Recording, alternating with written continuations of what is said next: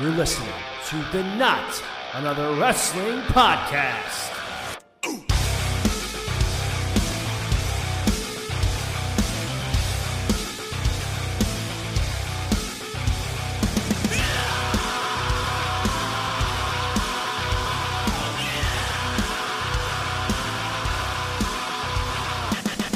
All right, let's get to it. Welcome to another edition of the Not Another Wrestling Podcast. Ordinarily, I'd be more enthusiastic, more happy, because I'm talking about what I love, pro wrestling. But this is a bit of a somber, more of a sadder episode. I'm being joined with my good friend and former guest of this podcast many times, Jon Cummings. And tonight we are going to be talking about the life of Mr. Brodie Lee, who recently passed away about a week or two ago at the time of this recording, I think. Let me see. Anyway, the Saturday after Christmas. Okay. Oh, Jesus Christ. The 27th.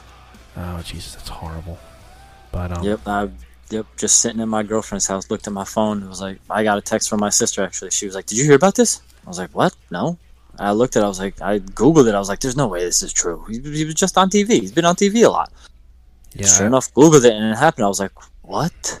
Yeah, I remember where I was, too. I was, me and my girlfriend were in our apartment, and she was on her iPad watching something, and I was watching something on TV, or I was playing a video game, and I was just checking my phone real quickly. I saw through Instagram, and I saw AEW posting the thing about John Huber, his real name, a.k.a. Mr. Brodie Lee, passing away. And it's been a real shock and a real just emotional time for wrestling fans and, just friends and peers of his and the family of Brodie Lee. Did you happen to catch the tribute episode that AEW had done for him? I did. I got home early from work that day. I recorded it just in case by chance I passed out early beforehand. Luckily enough, I didn't catch the whole show, but like I said, I had it recorded. By the time I was done, like showering, doing house stuff, and I ate dinner, caught it right at the ending, right halfway through the main event match, and then the tribute to close out the show. I caught the ending, and even immediately after it, I was like, AEW did that right. AEW did right by him and his family for that one. Yeah, man, it was a real beautiful show that they did.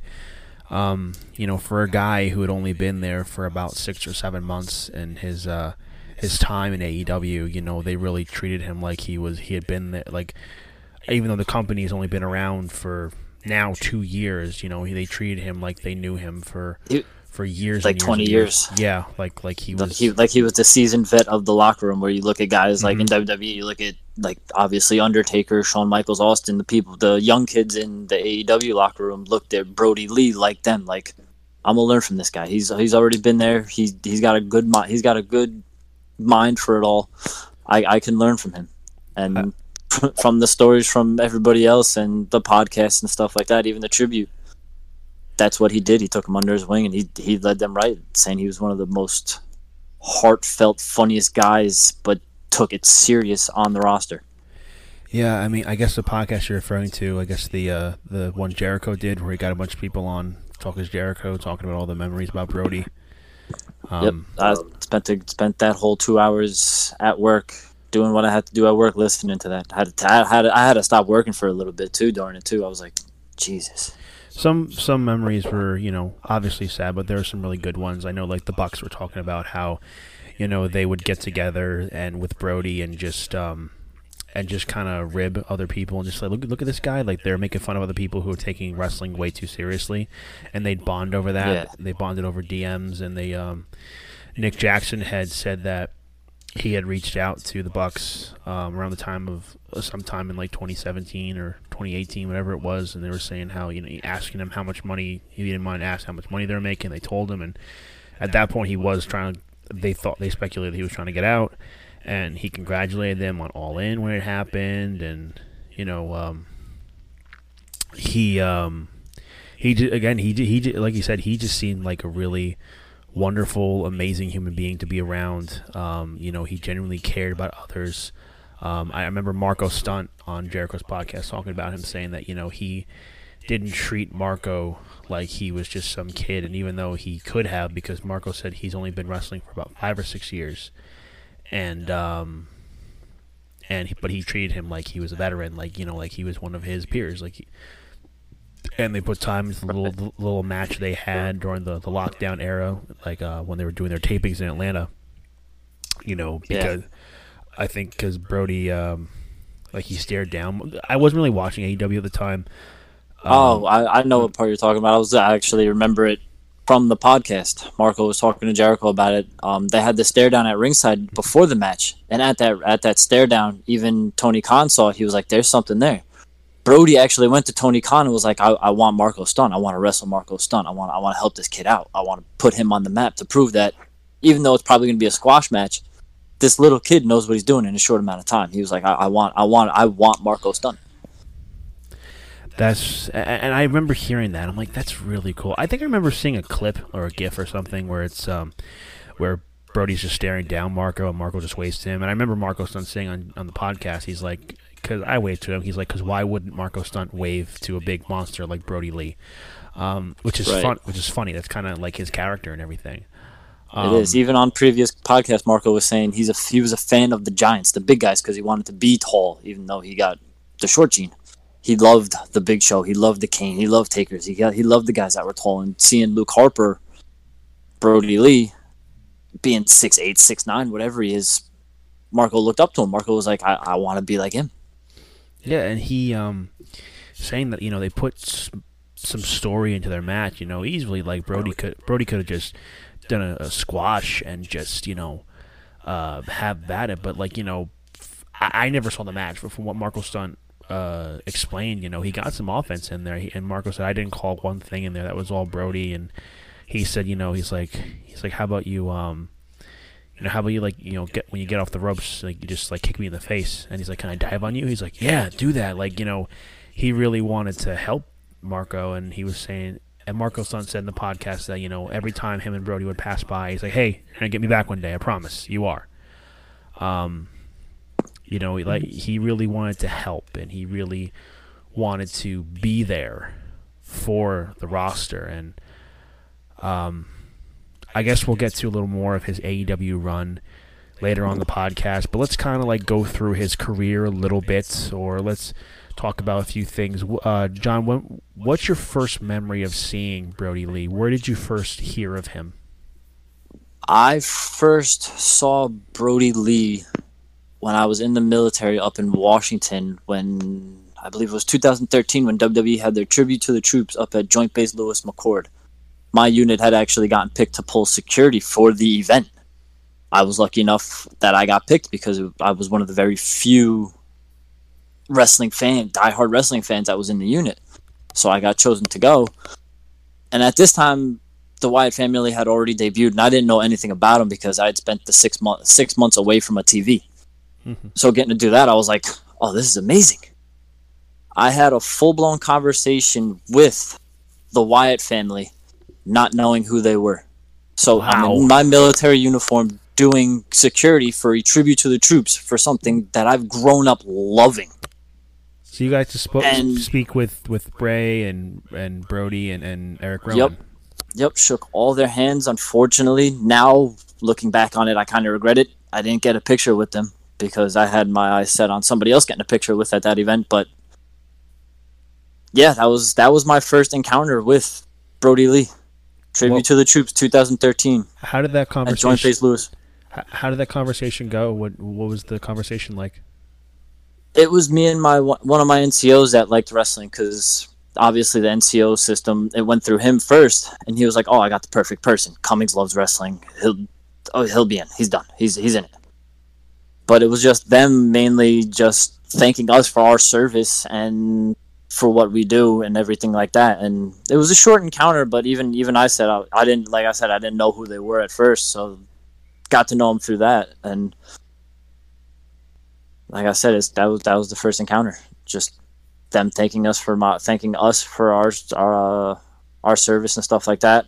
and me getting a little background on the Wyatt family since I had no clue what was going on.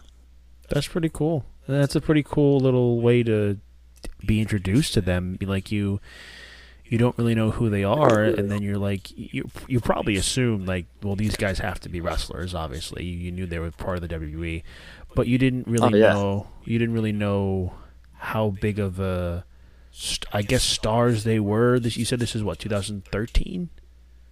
Yeah, 2013. Okay. I believe it was October or November of 2013, because then the Tribute to the Troops aired at the end of December. Okay, yeah. So they had only made their debut like earlier in the summertime, I think, at that time. So they were still like June, July, or something like that. Yeah, they were still relatively new to the main roster scene, but yeah, no, that's cool. I unfortunately don't have any stories of meeting Brodie Lee. I never got to meet him at any of the many wrestlers that I've had the fortunate pleasure of meeting. But I will say my first memory of him, I didn't see him in the Indies, but I think it was the Wyatt family debut. I don't necessarily remember their actual debut, but I do remember Bray Wyatt's, I think his first match was at SummerSlam. I think it was an Inferno match. Against Kane, an Inferno match. Yes, it was against Kane, okay. I remember looking at the group. They drew a lot of comparisons to the Shield. And I remember when, back at that time, they were the two big factions. When you look at the Wyatts and then you looked at the Shield, you saw all three guys, and you're just like, every single one of them could be the top babyface or heel of the company and hold it on their back for a long time. Absolutely, because by that time, they all had certain championship runs. They had the tag team run. Mm-hmm. Ambrose, Moxley had the long U.S. title run by then already. Mm-hmm. And as for the Wyatts, there were similar things. With Bray Wyatt, I'm like, okay, this guy is a total star. He's the next larger than life character that WWE so desperately needs. Harper and Rowan, nothing against Rowan. Like, I like Rowan, and I think he had a decent little singles push when they broke him off from Daniel Bryan, and like he could have been put really well, but obviously that didn't work. But Luke Harper, Brodie Lee, he was a guy, I looked at him and I'm just like, that guy can go places. Like, I can see him as an attraction. I've heard Edge when back on the ENC podcast was a thing, he said, Harper was a guy he saw he could face Taker at a Mania and be a believable opponent. I'm like, yeah, absolutely. Look at him, Absolutely. Even once I got to know a little background on him, and when I finally was able to like watch again, watching the Wyatt family, you just saw something in him. It's like, he's got a weird look to him, but it's like he's gonna do something. He could be something special down the road. You definitely something is just the right thing is gonna come along, and it's just gonna work for him, and you're just gonna be like, there you go, there he is. Because like you said, Bray Wyatt was destined for something. Because even before he had a match, his mic skill, the way he just held himself on the mic was just great. And talking a little bit about the Wyatts, they were a big thing in WWE for a long time. There are a lot of criticisms with how the group was handled, with the booking, with the breakups and the reformations and many different versions of it. But there was a lot of great stuff with the Wyatts. You obviously had like the Wyatts versus the Shield. I was watching that match. I watched a lot of Brodie Lee, Luke Harper stuff in the past couple of days. The first one I watched was the Wyatts versus the Shield. That was a match that was just insane. It was crazy to believe. From that first moment, the six of them were in the ring together before anything. This is awesome. Months before the match, that just stare down of the six of them in the ring. Mm-hmm. You just saw that, and it was just like, yes. I remember that Raw too. I remember seeing that. It was a main event segment of Raw. I don't know what the pay-per-view was around that time, but like, they're supposed to be the heels, both factions, but like the crowd is going nuts. Wyatt is holding back Harper and Rowan, and then Reigns, Rollins, and Ambrose are ready to fight, and Bray's got that look on his face, and he's laughing, and Harper's sticking his tongue out, and he's crossing his neck like he's turning his head sideways, just giving a crazy look. People wanted to see that match, and when we got it in February, it It was absolutely insane. It was a match where I'm like, although I don't know if the Wyatts are going to win because the Shield they were the guys. You know, these are guys that want to push for a long time. But when the Wyatts won, and they won decisively, like they took out Rollins and Ambrose, they messed them up. You know, Wyatt got the win over Roman Reigns. You know, it solidified them as a top faction, as a top heel faction in the company. Right. I guess going back a little bit, before we got on, we were talking about a little bit about his some of his indie stuff, and you were watching the match he had with Johnny Gargano, and that to me wasn't necessarily. I don't know how many matches they had in the indies, but I watched it. I'm just like, this just looked like it could have been more. It was a great little sequence. The way it ended, because it just ended, and now I'm on to Cesaro and Brodie Lee in a steel cage match. You're watching. You're watching those as we're recording. I'm still watching them right now. I got the volume low, so you can't really hear it. I'm still watching it. No, that's multitasking cool. Here. That's good. But yeah, the way that one ended, it was iffy. I was like, that could have went longer. That could have been better. It could have, but I guess at the time, whatever indie promotion that was, they were clearly running a storyline in the middle of that. So I guess that's looking back on hindsight, it's kind of just like, well, I don't know what's going on here. I don't know who these other guys are. But that was a cool little exchange. You know, at least it's out there. You know, Brodie Lee versus Johnny Gargano. It's before anybody knew who either one of these guys were. That match you are currently watching, though, the Chikara steel cage match between Cesaro and Brodie Lee. That match. Oh, Brodie's busted open now. Yeah, that match is insane. Oh my god. Yeah, even the two I saw before we even started this, I texted you. I told you about it. I was Eddie Kingston and Brodie Lee from Chikara, and then what was it? Oh, Brodie Lee and Jon Moxley from CZW. I didn't get to watch those matches, but why don't you talk about a little bit of him versus Moxley and him versus Eddie Kingston? What were those matches like? Oh, those were obviously just normal matches for Moxley, you know, the death matches, and him and Brodie Lee and Kingston was just as hard. But I mean, you had Brodie Lee and Moxley going through window panes. Oof. Throwing chairs at each other, throwing each other into the metal guardrails on the side, up against the stairs, you name it. Just anything Moxley could get his hands on and anything Brodie Lee could get his hands on, they just went for it. Damn, that's nuts. Yeah, like, there was a thing I think I saw, it was somewhere on Twitter where it's a picture of Mox and Brodie Lee in the Indies, and then Luke Harper and Dean Ambrose and them in WWE, and then Mr. Brodie Lee and Jon Moxley in AEW just staring each other down. And I don't know if it was Moxley who said it or the thing. The thing either said they were supposed to do this forever, or it said we were supposed to fight forever between Brodie Lee and Jon Moxley. And from their time, you know, a lot of fans who followed their indie career, they had a long history of matches between himself and Moxley.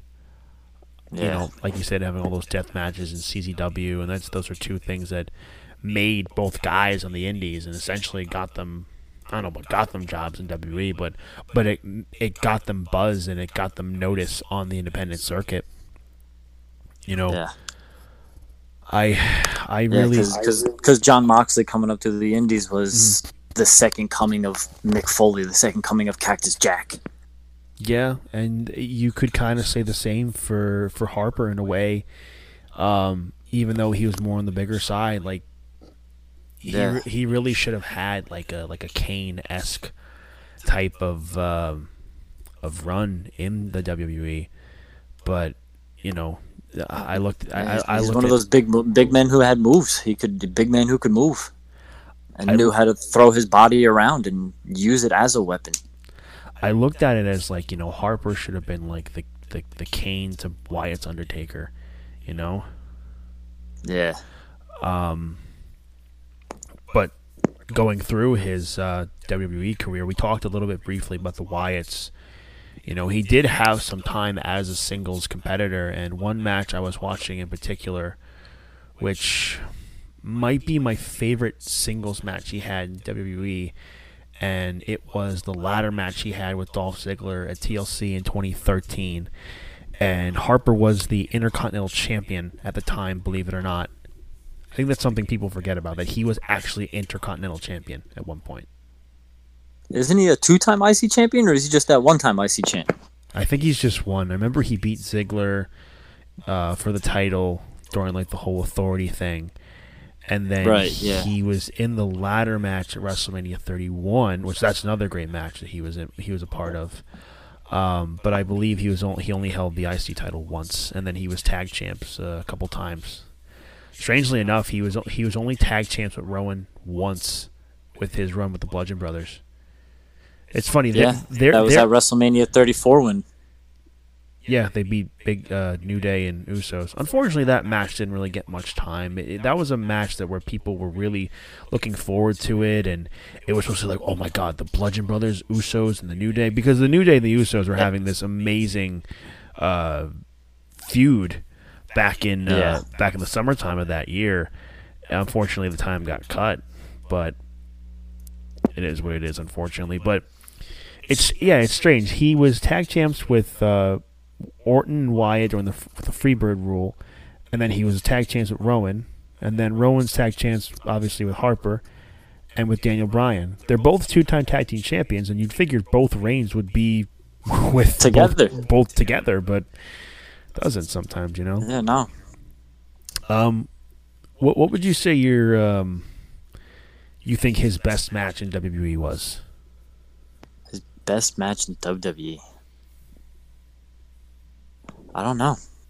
I to be fair, I can't really remember much of his matches. To be honest, it had to be during his feud with Ziggler with the IC title. Some of those matches that they put on were great. Did you say the ladder match from TLC? I just said any match during that IC title rivalry run and that IC run for him. Yeah, those guys had really great chemistry together. Really, really great chemistry. As they progressed, we had the whole Bludgeon Brothers thing. That gimmick was really good. They had a great tag match against New Day in Brooklyn 2018, I think it was, that SummerSlam. That was a really, really, really great match. And I think one of them was I think Rowan, one of them was injured, and they still put on I think it was a street fight type of tag title match. I can't remember. I'm not sure. I can't remember. And I was at the SummerSlam of 2018. Well, it wasn't the SummerSlam. I remember that SummerSlam. The match ended in a DQ because I think one of them got hurt, but then they needed to drop the tag titles to New Day, and I don't know why you couldn't have just dropped them right there in the middle of the match. But they ended up having a better match the SmackDown after SummerSlam, the Bludgeon Brothers and then New Day. Right. I remember, I think it was Brodie who said in a podcast that one of them was hurt. I think it was Rowan who was hurt, and they had to go away for a while so they could heal up the injury and then eventually come back. And then he came back to help Rowan in his singles run against Roman and Bryan, and then he didn't really do much after that. They kind of did nothing with Brodie. Yeah, no, and until he asked for his release, and they were just like, no. And then he just sat there. So by the time he actually debuted on AEW, he was like, I was off TV for almost a year and a half.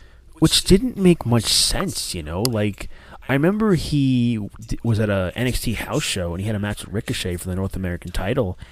And I remember him talking on Jericho's podcast when he was initially released and he debuted in AEW.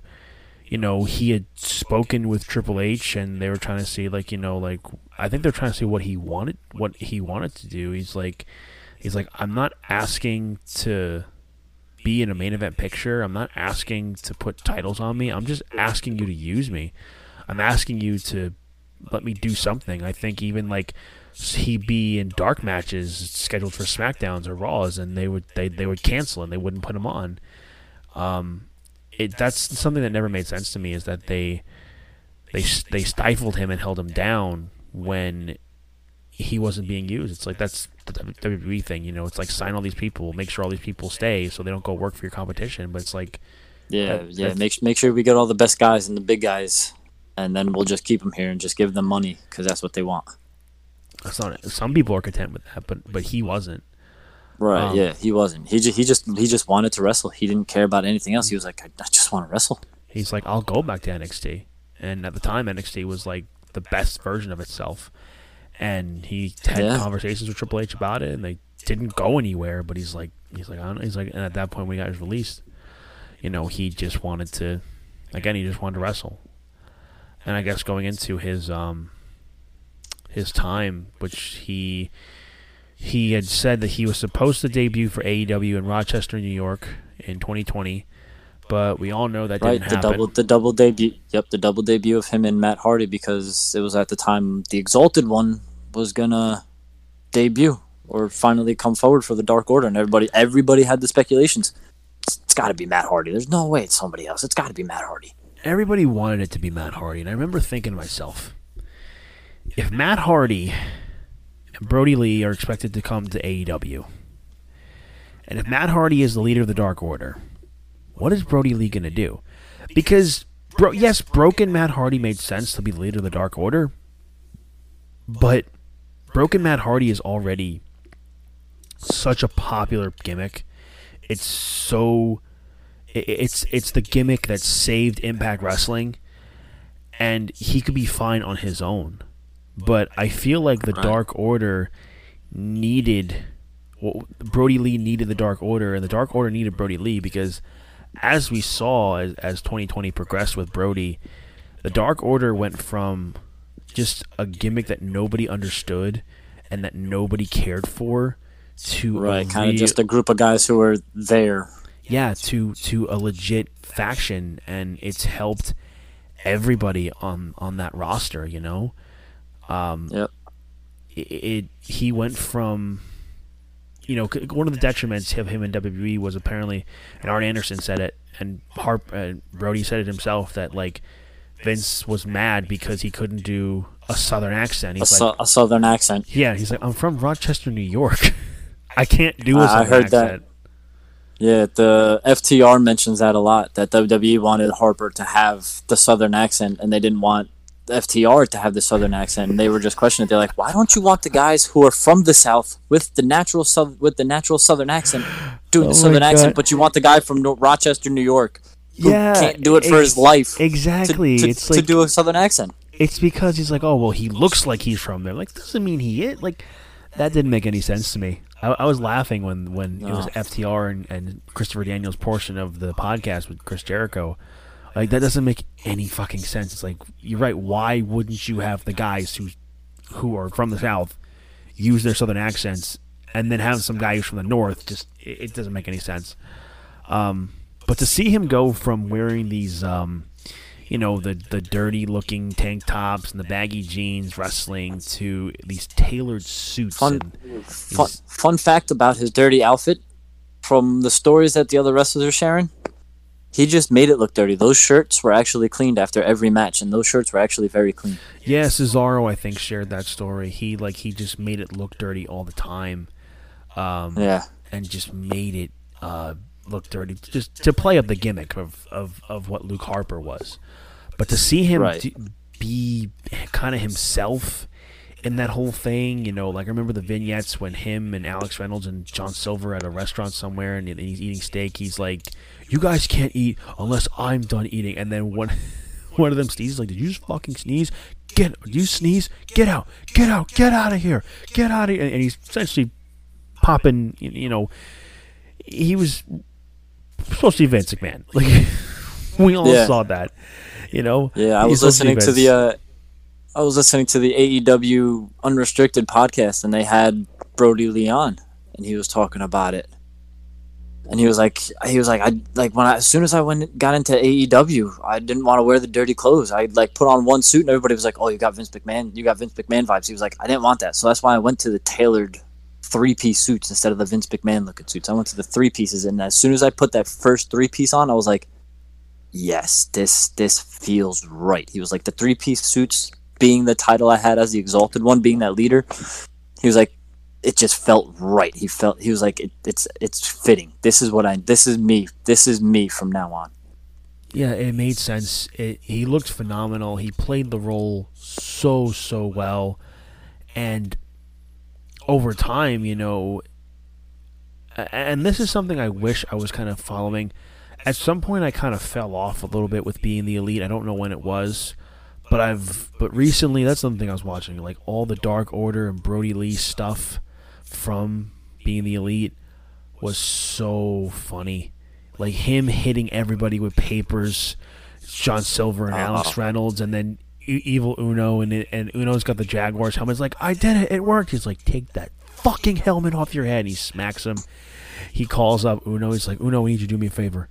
I need you to get a piece of paper, bunch of papers, and throw them at your fucking head. It's like, yes, Mr. Brodie. Ah! Like, it really elevated all these guys and gave them character. Really, I mean, hell, it turned. They sold, for crying out loud, the whole group sold having papers thrown at them. They had papers and they're jumping back like they're The Rock. They're selling paper throws like it's a Stone Cold Stunner that The Rock's receiving. Excuse me. And John, it made a star out of John Silver. You know, the Johnny Hungee. Like, it just, everything. It was just so hilarious. You know, Brodie like helped elevate so many people, and Uno and Grayson were saying, you know, they weren't sure if Brodie wanted to do it because he was coming in as a serious character, but when he started to do it, he was loving it, and he just wanted to be a mean boss, you know? Yeah. In his time in AEW, you know, unfortunately, we didn't get to see too much of it, but, you know, we did get to see him feud with Jon Moxley, and they had a great match at Double or Nothing. Yep. I actually just saw this for the first time last night because when this was airing, this episode of Dynamite, it was airing at the same time as TakeOver 30, when he won the TNT title from Cody. Like, some certain squash matches don't necessarily resonate with some people, but those special squash matches, like John Cena versus Brock Lesnar 2014 SummerSlam, and this one, Brodie Lee versus Cody Rhodes in the main event at Dynamite, like, Cody got like zero offense. Brodie just looked like a total monster. Him hitting the discus clothesline, winning like in like a few short minutes. I remember Cody putting up a GIF of him taking the clothesline and Brodie winning the title, of a couple quotes in the tweet saying, "You mind if I don't hook the leg in the pin?" He's like, "No problem at all, Big Rig." He, you know, just to really sell the devastation of that move, and you know, the beat down from Dark Order afterwards, Anna Jay choking out Brandy Rhodes, and Dark Order beating up on Dustin. It solidified, you know, them as a top faction, and you know, it gave everybody so much personality. Like, some of my favorite things with BTE was, like, you know, him going like, why is there always fucking something going on with Silver? And Alex Reynolds like, he's a kid. Yeah, there's nothing to do. He's a kid. He's like, I'm 29 years old. What do you mean I'm a kid? He's like, I have an 8-year-old son. He's a kid, but he's not a fucking idiot. He was just, he was hilarious. All the recruitment videos trying to get people for it, and him calling them up. He's like, get Hangman. Yeah, they don't like you got Hangman. You're gonna get Hangman. He's like, you like cowboy shit, fucking cowboy. We almost had Hangman Adam Page, and they try to get Jungle Boy, and it's Griff Garrison. That's fucking Griff Garrison. He's like, and I don't remember which one it was. But after he had just scalded them, and Silver's got his hand, like, he doesn't know who Griff Garrison is. It's like, are you really fucking raising your hand with the Dark Order sign? All right, what is it? What's your question? Who the fuck's Griff Garrison? Fuck! He's like, I don't know who he is. That's Griff Garrison right there! And then Jungle Boy actually gets in the Dark Order area, and they tell him to leave. And Brodie's like, why did I just see Jungle Boy walk out of here? And they're like, oh shit. They knew they fucked up. Oh, man. It's a good story, too, hearing how Brodie got Johnny the custom suit the custom ring attire that looks exactly like his. Yeah, to kind of help him out. I think Silver said like it was supposed to be for like a BTE bit, or it was something they were gonna do on TV, and he said it cost him like, you know, a couple $1,000s to make this. He's like, "Are you sure?" He's like, "Yeah, I'm sure." And he actually, I think, said on Twitter today. He's like, he's hanging it up. He's gonna frame it and hang it up on his wall. Which, you know, that's cool. Much respect to him with that. You know, same thing as FTR renaming their finisher to Big Rig. Yeah, which it's really nice and beautiful to see all these tributes that everybody's doing for him, and it really is. just reading on Twitter and Instagram and stuff like that, all the stories that these guys are sharing about who he was as a person outside of the ring. That's what's really like breaking it all down. It's like obviously kayfabe's dead, but some people believe in it if they do. But just reading all of them, it's like, wow, this guy cared about both worlds. He was able to separate his wrestling gimmick and his family. Because even after he won the TNT championship, he was talking to FTR, and he was just like, I just want to go home and take a picture with the title with my son. He's like, I just want to give my son the title. He's like, I don't give a crap. I don't give a crap about this title. I don't care. He's like, he cares. I do this for him. I want to give him the belt now. Yeah, Bryce Remsburg on Jericho's podcast, a referee for AEW, he was saying it was either on the podcast and or the tribute episode. There are some great wrestlers, but horrible family men. There are some great family men and some okay wrestlers. He's like, but Brodie was amazing at both. He was great in the ring, but he loved his family more than anything. And Arn Anderson talked about a story, and I don't remember who I was listening to today. It was somebody. I think it was Miro video on his YouTube channel. Watched a little bit of his little tribute today, saying, or it was it Miro? There was something WWE put out, or Daniel Bryan said it. Just saying that if there was a flight that he'd take, there's only a couple hours, he would drive home.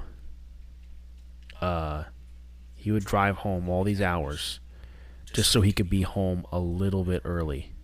If the flight took, he'd get there like at night. I think Arn Anderson said he's like, I'm gonna if I drive out there tonight, I'll be in time to have breakfast with the family. And I'm like, man, that's what he cared about. He cared about being a dad. He cared about being a husband, and wanted to provide for them. And we talked about the outpour people have had, just showing how much he meant to them, and how much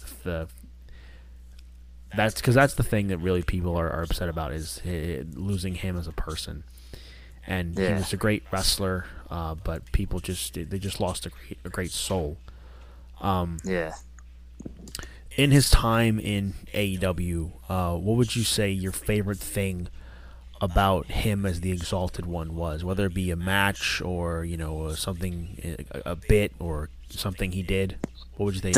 Honestly, it's just his character as the Exalted One in general. I mean, it's a lot different from what we saw in WWE as Luke Harper, where he didn't get much mic time, he didn't get much TV time, he didn't get much of this, he didn't get much of that, he didn't get anything. He had the 2 tag team runs, the IC title run, but when he came to AEW and he was able to have more creative control over his character and be able to do something like this and roll with it and made it work. Because he finally realized, he was like, yeah, I could work with this. Got the tailored 3-piece suits, the custom made suits and everything. And it was final. And just seeing him being able to actually do what he wanted and be who he wanted to be, that was finally great. Because like you said, all the matches he had, the TNT Championship match with Cody, the one against Moxley at Double or Nothing, you just knew it's like, okay, he's brand new. They're not going to give him the big run yet. Give it a little while, then you're going to see the big run. And it's just like, what's he going to be able to do over these next few years, over the next few years of his contract with AEW, however long it may have been? What could he have done as the Exalted One? Where could the Dark Order have gone? Where could he have gone from there? So it's just being able to see him run with that character, and like I said, be more creative and have more mic time and stuff like that. That was good. For me, I mean, I would have to agree with a lot of the things you said. His whole presence and his role as the Exalted One, as Mr. Brodie Lee, was phenomenal. His character work was great. I remember reading something that apparently, he was never meant to win the TNT Championship. I don't know if it was at the time they knew his condition when he won the title, or if it was that, or maybe Cody had to go film that TV show that's on TNT now. Maybe it was a combination of both. Cody was saying something about he said like whether it was either when Brodie won the title or when Cody won the title back from him in the dog collar match, that when Brodie got the Iggy that they were going to share a bottle of whiskey together, but when Brodie got the Iggy that he could go back to his family, he was out and he left. Yeah. I think. And from. Oh, go ahead. Go ahead. I was just gonna say from what I've heard from like articles and stuff like that, that his condition had actually started getting worse after a workout after the dog collar match with Cody. Oh man, that's horrible. So it was the dog collar match that really did him in. And I listened to a podcast. He was like, that was the one match he was actually looking forward to because he loved the dog collar match that Junkyard Dog had years ago. Yeah, I think he was like, my one goal. He was like, I just want a dog collar match. So when the match actually presented itself, he was like, and he was in the meeting for it, and he brought it up. He was like, "Hey, what about a dog collar match?" And everybody was like, "Oh yeah, that's a good idea." He was like, "Wow, you guys actually said yes to that?" Yeah, he was surprised that creative people in the creative team like, that's actually a great idea. Yeah, let's do it. I love that dog collar match. I think that is probably the best match he had in AEW. It might be my favorite match he ever had. It's that and the match he had with Ziggler for the IC title are right up there. But I think the dog collar match. Currently, right now, I'm watching the him and Moxley from Double or Nothing. That was a great match too. Oh yeah. Yeah, I think. Just any BTE stuff he was doing when he was throwing papers. He also had a pretty good match with Orange Cassidy. That was a really good match too. Some people don't really remember that one. Dustin Rhodes, he had a great match with Dustin too. He was only scratching the surface, but he did the work of his career in the past 7 months, and there was so much more for him to do. I had tweeted months ago, or a month or so ago. I said, I'm calling it now. I said that Dark Order are going to turn on Hangman. It's all a ploy, and that it's going to be Mr. Brodie Lee versus Hangman Adam Page at Revolution, and we didn't get to really see that. I think they may have touched a little bit in a big tag match they had with the Bucks and the Elite. I think it was Dark Order versus the Elite. Maybe they touched a little bit. I don't remember, but we didn't really get to see that. We never got to see him versus Omega or guys like Jungle Boy. I was going to say Jericho, but I was like, just go back to WWE, Harper and Jericho. Yeah, I think Jericho said in 2015 he worked house shows and all he did was work matches against Harper. Yeah. There was one thing I wanted to mention earlier, but one thing that really made me a big fan of Luke Harper in particular, Brodie Lee. I was at a Monday Night Raw in Brooklyn 2014. I was actually rewatching this match last night. I never watched it back since the night I was there for it. John Cena was shooting with Bray Wyatt leading into their match at WrestleMania 30. It was about 2 weeks before WrestleMania 30. And one of the marquee matches announced for the night was Luke Harper versus John Cena. I remember thinking to myself, I wonder what's going to happen. This was a big night for him. For me, it was like Luke Harper's coming out party because the crowd in Brooklyn was hot for him. He was doing things that I'd never seen a guy his size ever do. He's doing suicide dives, doing these super kicks and drop kicks. Harper was I'm like, this is he's the best big man they got. I've never seen a guy do stuff like this. That's when I really became a fan of his, was that match with John Cena. The match ended with it was like a no contest because at the little the thing, when Bray Wyatt does his little spooky stuff, comes up. It was Cena with his arms tied in the ropes and he has a sheep mask, and then the whole crowd is chanting, "This is awesome!" and then going, "He's got the whole world in his hands." It was just a really great moment for that, and yeah, man, I just really miss Brodie Lee. When it happened, I was like, I didn't necessarily cry, but I was really, really distraught and upset hearing about it.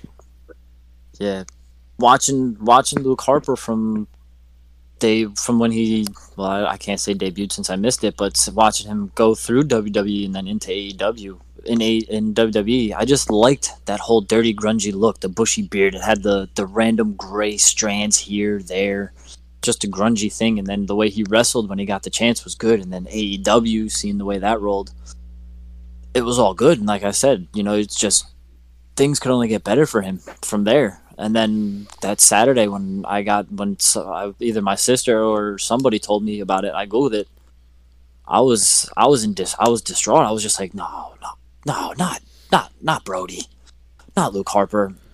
It was a couple days before I was actually like, all right, I can ease off it a little bit, but still, even then, still reading all the stories and stuff, I'm just like, damn, this one hurts a little more. Like this one, as a wrestling fan, this one hurts. It does. I know they all hurt, but other ones just hit differently. And that one with Brodie, it was just like, wow, that one actually sucks. What would you say, going back a little bit to the tribute show they did for Brodie Lee, what would you say was your favorite part of that show? My favorite part? I mean, don't you want just the whole show in general? I mean, just you could talk about, or just my experience at Tribute to the Troops with those guys and being able to see Brodie. Oh no, I was talking about the AEW show, but yeah, talk about, if you want to talk about your thing with. I mean, you kind of touched upon that really.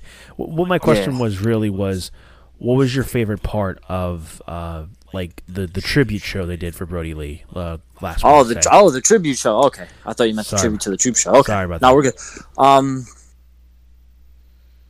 The whole video and seeing just everybody say their words, and then honestly, the part that really got me was the end, watching Cody and Tony Khan hand over that TNT championship to his son.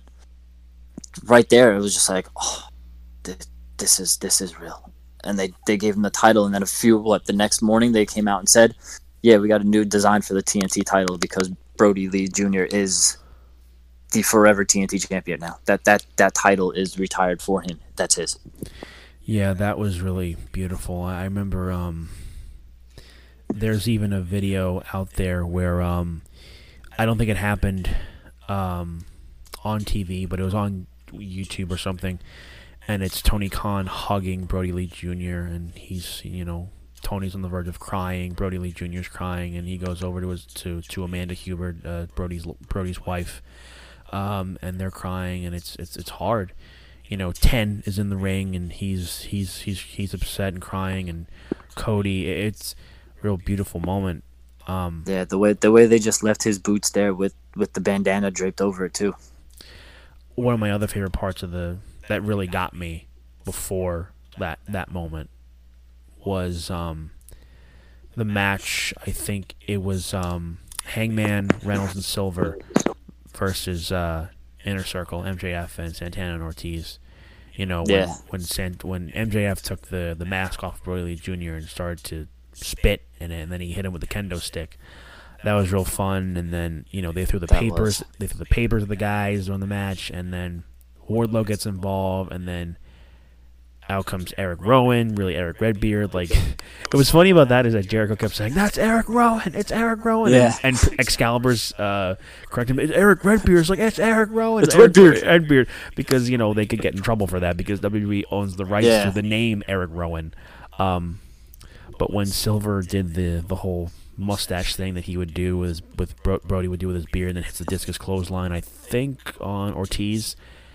And then he starts weeping and he's crying. His face is in the mat, and I'm just like, oh man. And then the sign that Redbeard had. He's like, "Goodbye for now, my brother. I'll see you down the road." I teared up a little bit. I'm like, oh my god, I did too. Seeing him like that and knowing, like, watching them as a tag team, and it's like, man, they were a good tag team. The Bludgeon Brothers may have been a terrible idea, but they worked with it and made it good for the time they had with it. And it's just like, you hate to see a giant his size too look like that. It's like that. If it's affecting a man like that. I mean, they were brothers, They were up and down the road together for years. Going back to the Jericho podcast, like when they worked against each other, Brodie Lee said to to Arn Anderson. He's like, Dubs, double, he's killing me. He's like, well, kill him back. Like, you know, he's like, I had to go to creative. You're fucking up my boy. Yeah. Because Arn Anderson was a huge supporter of Brodie Lee. Yeah, man, it's a really sad time as a wrestling fan. If you were a fan of his, as Luke Harper, Brodie Lee. Another thing that really got me was the episode of Being the Elite this week, where I don't know if you saw Eddie Kingston's promo. Not really a promo, but he gave a speech to everybody backstage about Brodie. I've seen it. I haven't watched it all the way through yet, though. It's just so heartfelt. You know, he's speaking from Kingston's speaking from the heart. You know, that's one of his best friends in the business, and he's like, you know, it's like, I love each and every one of you. He loved each and every one of you. You know, every night we're gonna honor his legacy. Like, this is the best damn tribute show I have ever seen and been a part of. And I love that man. We will forever tribute him. We will forever make his memory alive every day. I'm paraphrasing here. I don't remember everything, but it was just really, really impassionate, and it's just sad, you know. Like I said at the start of this thing, this is a bit of more of a sadder episode, but I wanted to put this out there for Brodie Lee, and you know, our condolences go to, you know, Amanda Huber and Brodie Jr., little Nolan, and and anyone who's been affected by this, and peers and friends of Brodie Lee. You know, we truly are sorry for your loss. Yes. I think on that note, we'll kind of wrap up the podcast. What's up? One more thing real quick. I did also like how AEW, Tony Khan, they gave his son a contract when he's old enough to actually be in the ring and be a wrestler. They gave him a contract already. Yeah, that's right. Join the AEW roster. That's really cool. I saw that too. And I guess real quickly, a touch on Brodie Lee Jr. a little bit. I remember seeing stuff all over. Like, they had like a New Year's Eve party. You know, he was working Ricky Starks, and then he was like there was a thing where apparently he beats Adam Cole for the TNT title. I did see that. You know, and Jericho walks by. He's like, "What the fuck's going on here?" And it was over like Brian Pillman Jr.'s Instagram story. But that was really cool. You know, he's even like Excalibur and Bryce Redberg said, you know, now he's got these kids. They have over 100 uncles and aunts who are just gonna love him and always be there for the family. You know, it's a sad time, but people grow stronger when you lose someone you care about that much. And you know, those kids are gonna be okay.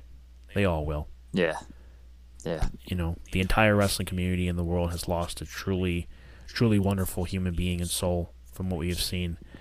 And once again, we wanted to give our condolences to Amanda Huber, Brodie Jr., and little Nolan. And just thank you, Brodie Lee, for your time in this world. And as a wrestling fan, I enjoyed every single bit of him being around. Do you have anything last words to say about Brodie Lee, John? No, you pretty much summed it up. Just go up there and win that. Just go up there and win that Royal Rumble, Brodie. Huge roster up there. You got to prove yourself again. Well, on that note, thank you all so much for listening to this episode of the Not Another Wrestling Podcast and our tribute to the Exalted One, Mr. Brodie Lee. You can listen to us on any podcast forum. You are available on Apple Podcasts, Google Podcasts, Spotify, Podbean, Anchor. Follow us on Twitter at TNAWP, the Not Another Wrestling Podcast on Instagram and Facebook. For Jon Cummings and CJ Palmisano, thank you all for listening. We'll see you next time.